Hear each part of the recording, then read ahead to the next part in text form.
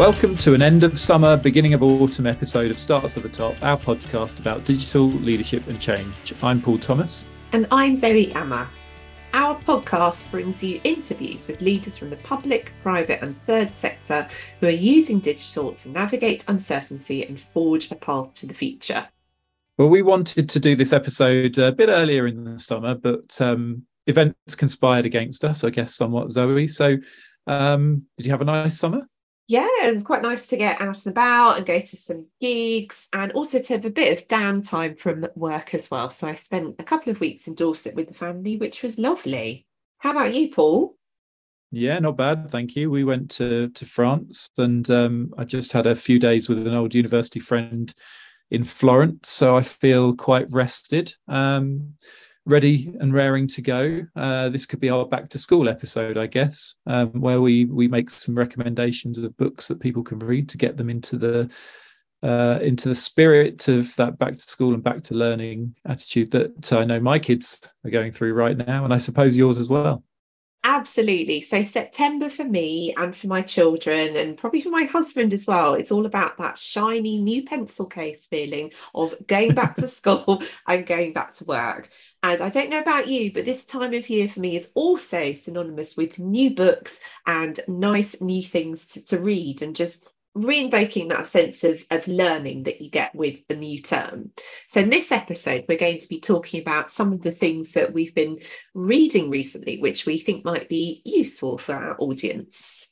Yeah, and also a bit about how important it is to make time for reading. And I, on a personal note, I found it a real struggle this year to find and make that time. So it'd be nice to sort of get your advice on how to do that. I mean, it's again sort of events conspiring against me. The big impact for me was at the very beginning of the year. My dad passed away, and that led to a sort of quite a long period of just focusing on getting the work done and getting through life more than sort of spending time trying to sort of grow my brain and invest time in myself. It was more about investing time in other people, and so it's kind of that's carried on a little bit throughout the year, and I found it quite tough to make the time. So any top tips from you on how leaders, how our listeners really do carve out that time to make sure they are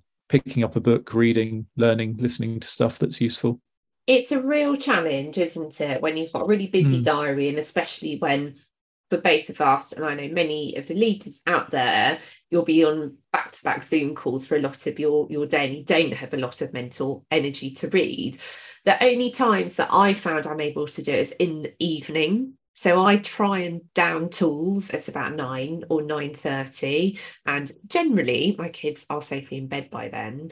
So I'll try and make sure that I have 20-30 minutes of reading once I'm in bed, or I'll read in the bath sometimes, which is not great for the state of my books. But it at least gives me that gap between being at my desk working away and then that time when I really need to unwind and go to sleep. So it's almost become my commute, if you will, given that we're not commuting every day anymore. The stairs, basically. Yes, exactly. Rather than the train. Stairs. Yeah.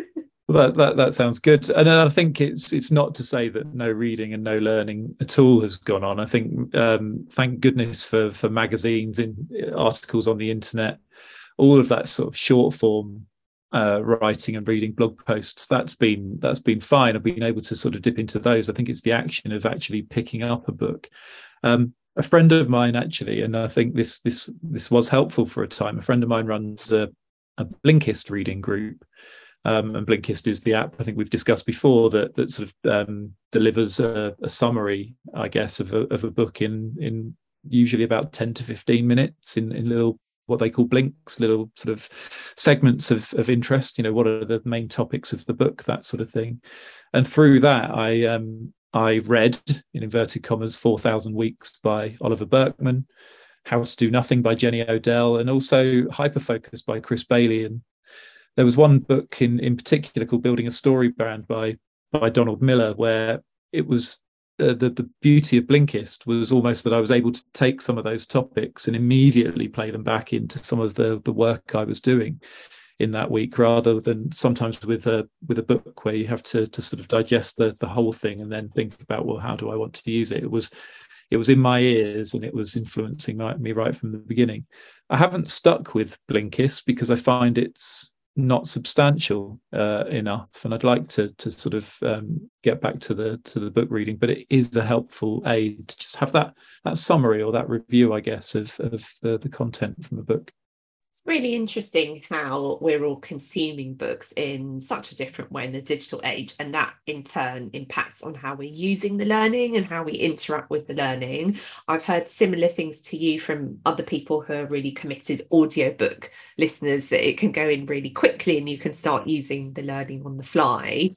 And I know what you mean, because when I'm reading an actual physical book, I find that I have to give myself a bit of space once I've actually finished it to absorb it all and then to put what I've learned into practice. So that's nice you develop these agile reading practices. Yeah, exactly. And it's not to say that we're not listening to countless podcasts. I mean, my podcast consumption, I think, like yours, has just gone through the roof in the last 5 years or so. My headphones are often in, and I'm obviously taking in everything that's going on there. But I do miss sitting down and taking in a book. So that's my end of year resolution, is to make sure that happens. But Zoe, you have read some books that you wanted to talk about. So why don't you go into that now? Absolutely, Paul. So before we move on to talking to one of the authors that we've spoken to recently, I wanted to mention 3 books pretty quickly that I think have been really great learning and I've really enjoyed, and I'm sure that a lot of our audience would enjoy as well. So during the pandemic, I've done a lot of thinking about my mixed race identity. Some of our listeners may know that I'm half Chinese, half English, and I've been trying to educate myself more about what it means to be mixed race, because my children are mixed race. They have a blend of Chinese, Indian, Scottish and English heritage. So what I wanted to do was to try and make sure I was better informed so that I can guide them through the process of navigating what I see as the privilege actually of having different identities and different areas of heritage. So a book that I was very excited to read was, and I know you're a big fan of the Marvel films, so the first ever Asian superhero movie. You remember there was a lot of press coverage of that, Shang-Chi and the Seven Rings, which I saw and absolutely love, featuring Simu Liu. And he's written this incredible book called We Were Dreamers, an immigrant superhero origin story. And the book is largely autobiographical. It tells the story of how he was born in China, how he grew up in Canada, about his very complex, in places quite dark, relationship with his parents. But the reason why I identified with it, even though I'm not a Marvel superhero, and and I thought our listeners would identify with it as well, is that as someone who has Asian heritage, I think that tension between self-realization and familial duty is one which many people who have that experience may well recognize.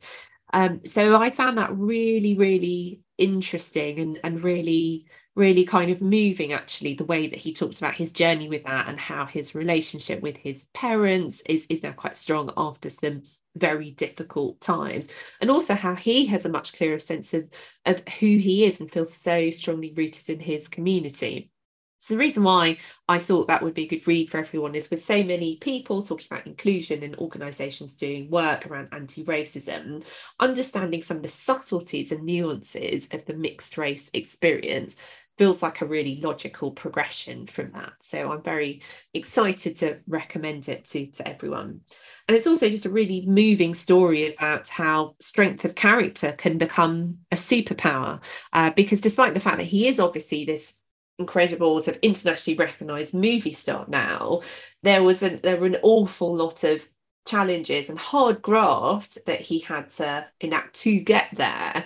And there's something about that strength of character and how that's been forged in the fire that I'm sure a lot of leaders will really relate to. I was just going to say, and just to for those people who are into their Marvel comics, there was that film was last year, 2021, I Yeah, think. correct. And then this year as well, Marvel have released on Disney Plus the series Ms. Marvel, which was an even sort of a bigger leap forwards for Marvel in terms of their storytelling around diversity. And that was based around a young Pakistani origin superhero, which again broke loads of things that have been taboo or not covered before were really sort of blown out of the water with that series. So they seem to have done a sort of a triple header, with Black Panther probably being the first, where they put a different, or a culture that probably didn't get as much recognition in the superhero environment on the screen, and then into the Shang-Chi and the Seven Rings, and then into Ms. Marvel. So if you are a superhero geek, there's plenty out there to go and catch up with. Amazing. We'll pop a link in the show notes. I'm sure more people would love to see that. So speaking of overcoming challenging childhoods, the second book that I was very excited to read is called What I Wished I'd Known When I Was Young, about the art and science of growing up. And it's written by the hosts of a podcast called Past Imperfect. They're journalists, so Rachel Sylvester and Alice Thompson. And on their podcast, which is well worth listening to, actually, they interview a lot of really successful leaders from the world of business and show business and other sectors, all of whom have experienced some difficult, very traumatic experience in their past. And the podcast is very much about how they dealt with that, how they overcame that, and how that changed them as a person and what it led them to go on and do effectively. So the book asks this question about why there are so many successful people, and in particular leaders, who have experienced some kind of hardship or trauma as a child, such as bereavement or poverty or some other kind of really difficult experience. And of Britain's 55 prime ministers, this is a stat they've got in the book, 25 lost one or both of their parents as a child, and 69% suffered some form of serious childhood trauma. And if we extrapolate that to some of the leaders that you and I have worked with, and knowing a bit about some of their personal stories, I do wonder whether this is more common than people realise, that often these incredibly successful people have some quite difficult things in their past, which actually have become that catalyst and fuel that have meant that they have a spur to go on and do more and achieve more. So it's a really, really fascinating book. It kind of analyses the psychology of what that experience is, how trauma for some people, not everyone, but some people, could go on and foster this burning sense of ambition, but also empathy and humanity as a leader as well. And where I think this book is really invaluable also is that I think it shows how leadership, when it's imbued with a sense of empathy and compassion and a willingness to accept your own past, can actually be an incredibly powerful tool, and also something that's quite an essential thing to do as a leader as we come out of the pandemic. And employees and colleagues will have very different expectations of what a leader looks like and how they operate. So that's my second recommendation. And then finally, I wanted to just briefly talk about an amazing book that I read whilst on holiday called The Authority Gap, which again is by a journalist, Mary Ann Seacott. I'm probably saying her name completely wrong. But she's written this phenomenal book. It's called The Authority Gap: Why Women Are Still Taken Less Seriously Than Men and What We Can Do About It. And it's all about how sexism shows up in the workplace, in family life, in friendships. But most importantly, it's got lots of practical actions for what you can do to challenge sexism when it shows up. And it's very specific. So there's lots of recommendations right at the end of the book, which I'm just flicking through now, where you talk about things like, well, are you organising your meetings in a way that means that men get more airtime without even thinking about the fact that you're doing that? And as a parent, what can you do? So, for example, in our family, we've got a son and we've got a daughter, and it's really made me think about some of the biases that I have, and am I treating them differently, even though I've always said, well, we're raising them completely the same? So it's fascinating. It's got loads of stories in there about different people's experience of sexism. There's a particularly interesting chapter about two trans people and how one of them made the sort of transition to being a man and one a woman, and their different perspectives on how they were then treated differently was absolutely fascinating. So again, highly recommended. 3 reads from me that I think are great for leaders, really informative, and we'll pop links to those in the show notes. Fantastic. That's inspired me to go out and find something that I really want to sink my teeth into. I like the idea of your first one as well, especially because it's linked to stuff that I, for better or for worse, I'm a big fan of the Marvel universe through my children. Really, I do it for myself and watch it for myself, but I claim that it's for my children. I had a couple of books that I took on holiday that I'm not sure how much of a lesson they're going to teach people in leadership or what they can learn from. But I was reading Never Let Me Go by Kazuo Ishiguro, which I thought was good and was sort of a close companion to something we've talked about on the podcast before, Clara and the Sun, his most recent book. I do struggle with the way he writes, though, a bit. It was very, very similar to in sort of tone to the way that I thought Clara and the Sun was written, but liked it. And then the other one, which was a real great recommendation from somebody where I sort of put a call out on a WhatsApp group for summer reads, and knowing that I was massively into my music and have a sort of a deep and long continued love of grunge music and rock music. Basically, anything with a guitar is sort of still up there in my estimation. Was a book called Everybody Loves Our Town, which is subtitled A History of Grunge by somebody called Mark Yarm, not Mark Arm from Mudhoney, but Mark Yarm. And it's really interesting about the rise of grunge and how that happened, and how everybody within grunge, like everyone within Britpop, absolutely hates the term grunge, but really, really good. And the reason it's so great for somebody who is struggling to come back to reading is that it was all interviews.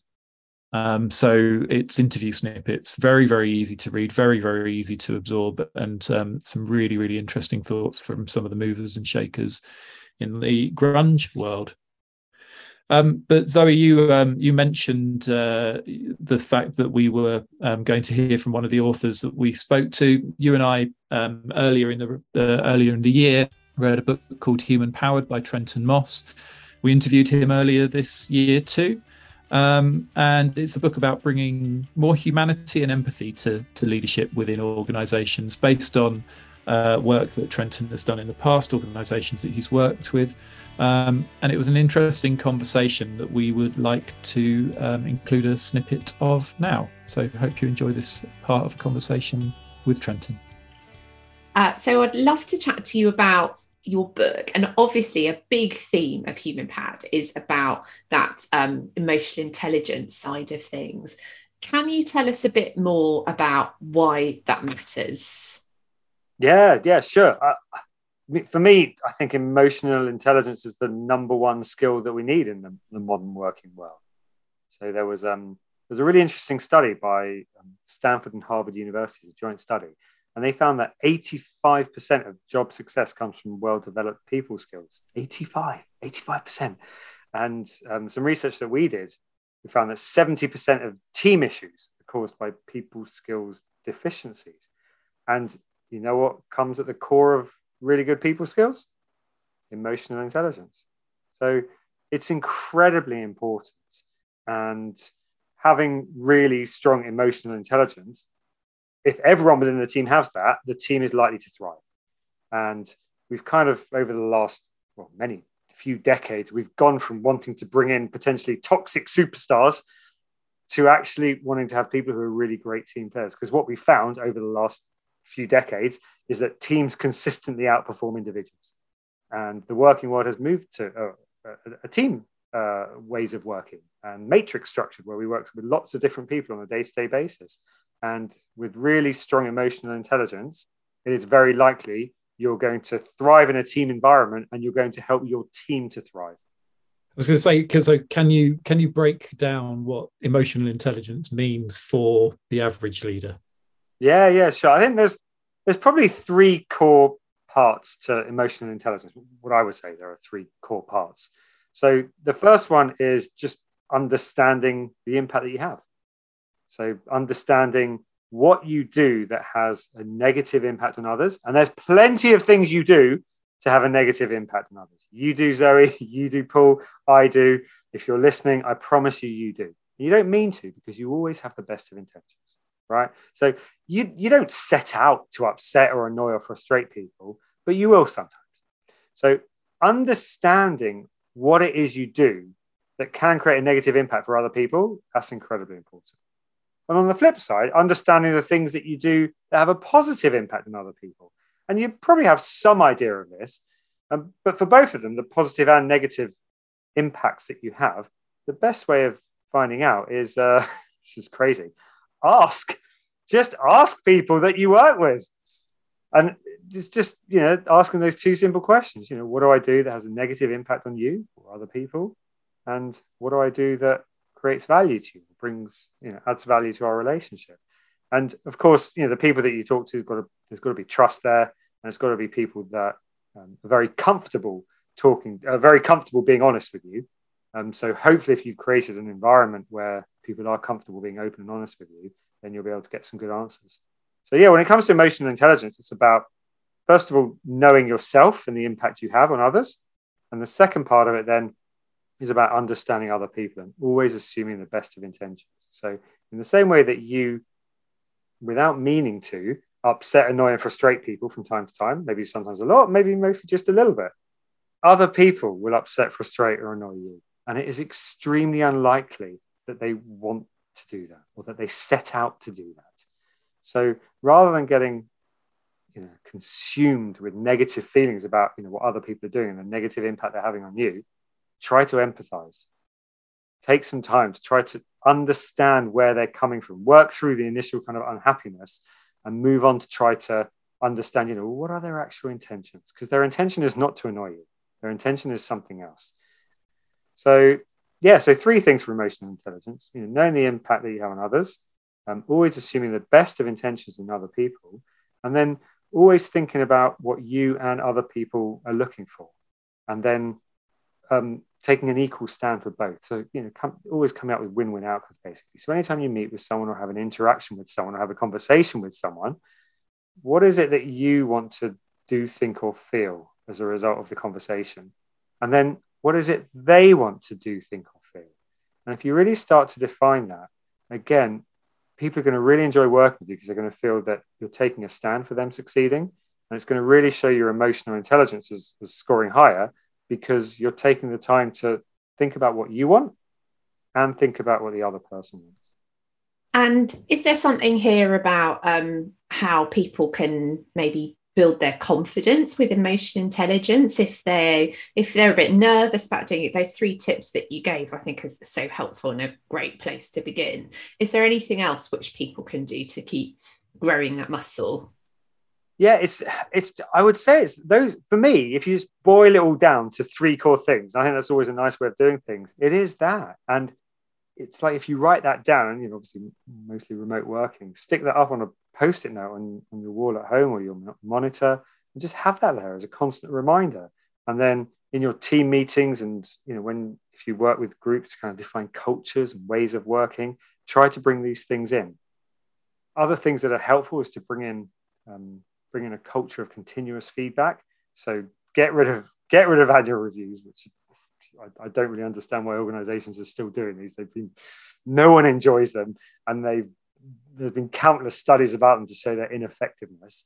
And rather than having annual reviews, have a culture of in the moment feedback. So in everything you do, in every interaction you have with people, maybe at the end of the week or at certain times, you say to someone, hey, I just want to get some feedback. We've been interacting over the past week, or you attended a workshop I ran, or whatever it might be. Tell me, what was it I did that had a positive impact, that made this work really well for you? Okay, great.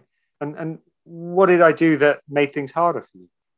And if you can bring in a culture that supports people doing that and that has psychological safety, again, that's how you grow emotional intelligence too, because you learn about yourself and the impact you're having, and you learn more about other people and where they're coming from. And then all of us are kind of like part firefighters, part arsonists. So, we're constantly firefighting, loads of things to do, like pressure to get things done. But then on the occasions where things let off, we kind of start our own fires then. And we're very reluctant. I think there's always like a culture, in the working world generally, this real reluctance to have true downtime. And like I say, just going for a walk with someone else or even just by yourself. But if going for a 20, 30-minute walk every day to just give you that proper downtime where you have nothing to think about and you're not focusing on anything. It's so important if you can keep doing that. When we first spoke a few weeks ago, Trenton, you talked about how this whole notion of leadership has in itself really shifted over the last few years, where everyone is a leader in some way now. So can you tell us a bit more about that?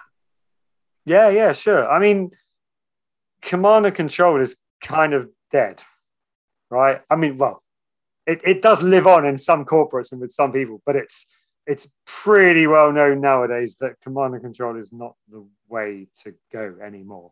And so, previously we were very hierarchical, very siloed. And if you had a good idea or you wanted something to get done, you kind of had to ask permission from the boss, who asked permission. And anyone in that chain could be having a bad day and just say, nah, don't agree with that. And that's changed. And the businesses born in the internet era, the likes of Google and Amazon, they're winning. One of the main reasons they're winning is the operating models that they came up with. And they were like, wait, this whole hierarchical thing, command and control, that's just not a good way of doing it. Let's push down decision making, because the people who got the best ideas, you know who they are? It's not the guys in their ivory tower in the boardroom with no clue of what's really going on. It's the people on the ground. And so more and more businesses nowadays have been pushing down that decision-making, decentralizing decision-making to everyone. And this means that everyone, assuming you're in an organization that's done this, everyone is able to contribute to the organization's success. And because we work much more in matrix models, in cross-functional teams, with stakeholders, with clients, we all have to lead and inspire others. It's just part of work. So that's why, for me, people skills and emotional intelligence is so important, because we don't work in our silos anymore. When we last spoke, we also talked about meetings, didn't we? And before we started recording today, I was having a bit of a moan, entirely my fault for having committed myself to way too many Zooms this week. And this is a bit of a theme of your book, Human Powered, isn't it? You talk quite a lot about how to make those meetings more meaningful and more productive.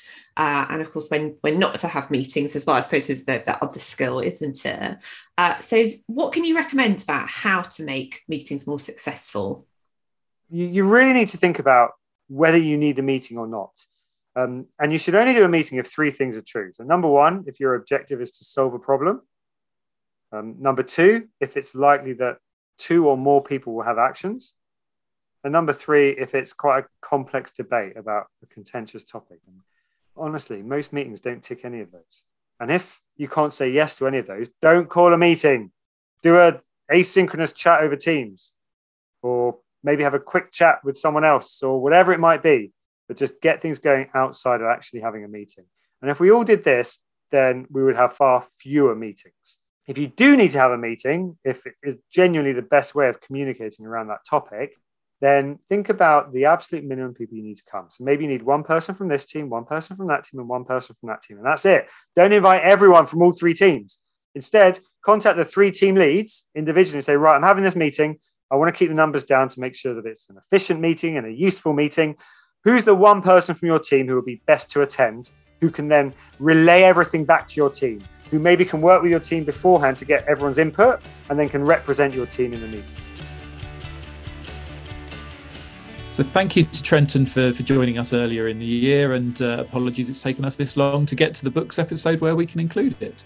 Thank you so much to Trenton. That was really interesting, and we hope our listeners enjoyed it as well, with our book recommendations. We will be back very soon for season 6. We have some very exciting guests lined up. We can't wait to share them with you. So stand by for new episodes this autumn. And as usual, please leave us your feedback. If you use a podcast app where you can rate and review, please do so. It means a lot, and it will really help us push us up the rankings and all that good stuff. So also share your plans, ideas or questions, people that you'd like us to talk to. We're going to try a few different things this year, some shorter episodes, some more sort of quick, snappy interviews. And you can follow us on Twitter. We're at Starts at the Top 1. That Starts at the Top 1, and email us at startsatthetoppodcast@gmail.com. And we'd love to hear from you. We'll speak to you soon. Speak to you soon.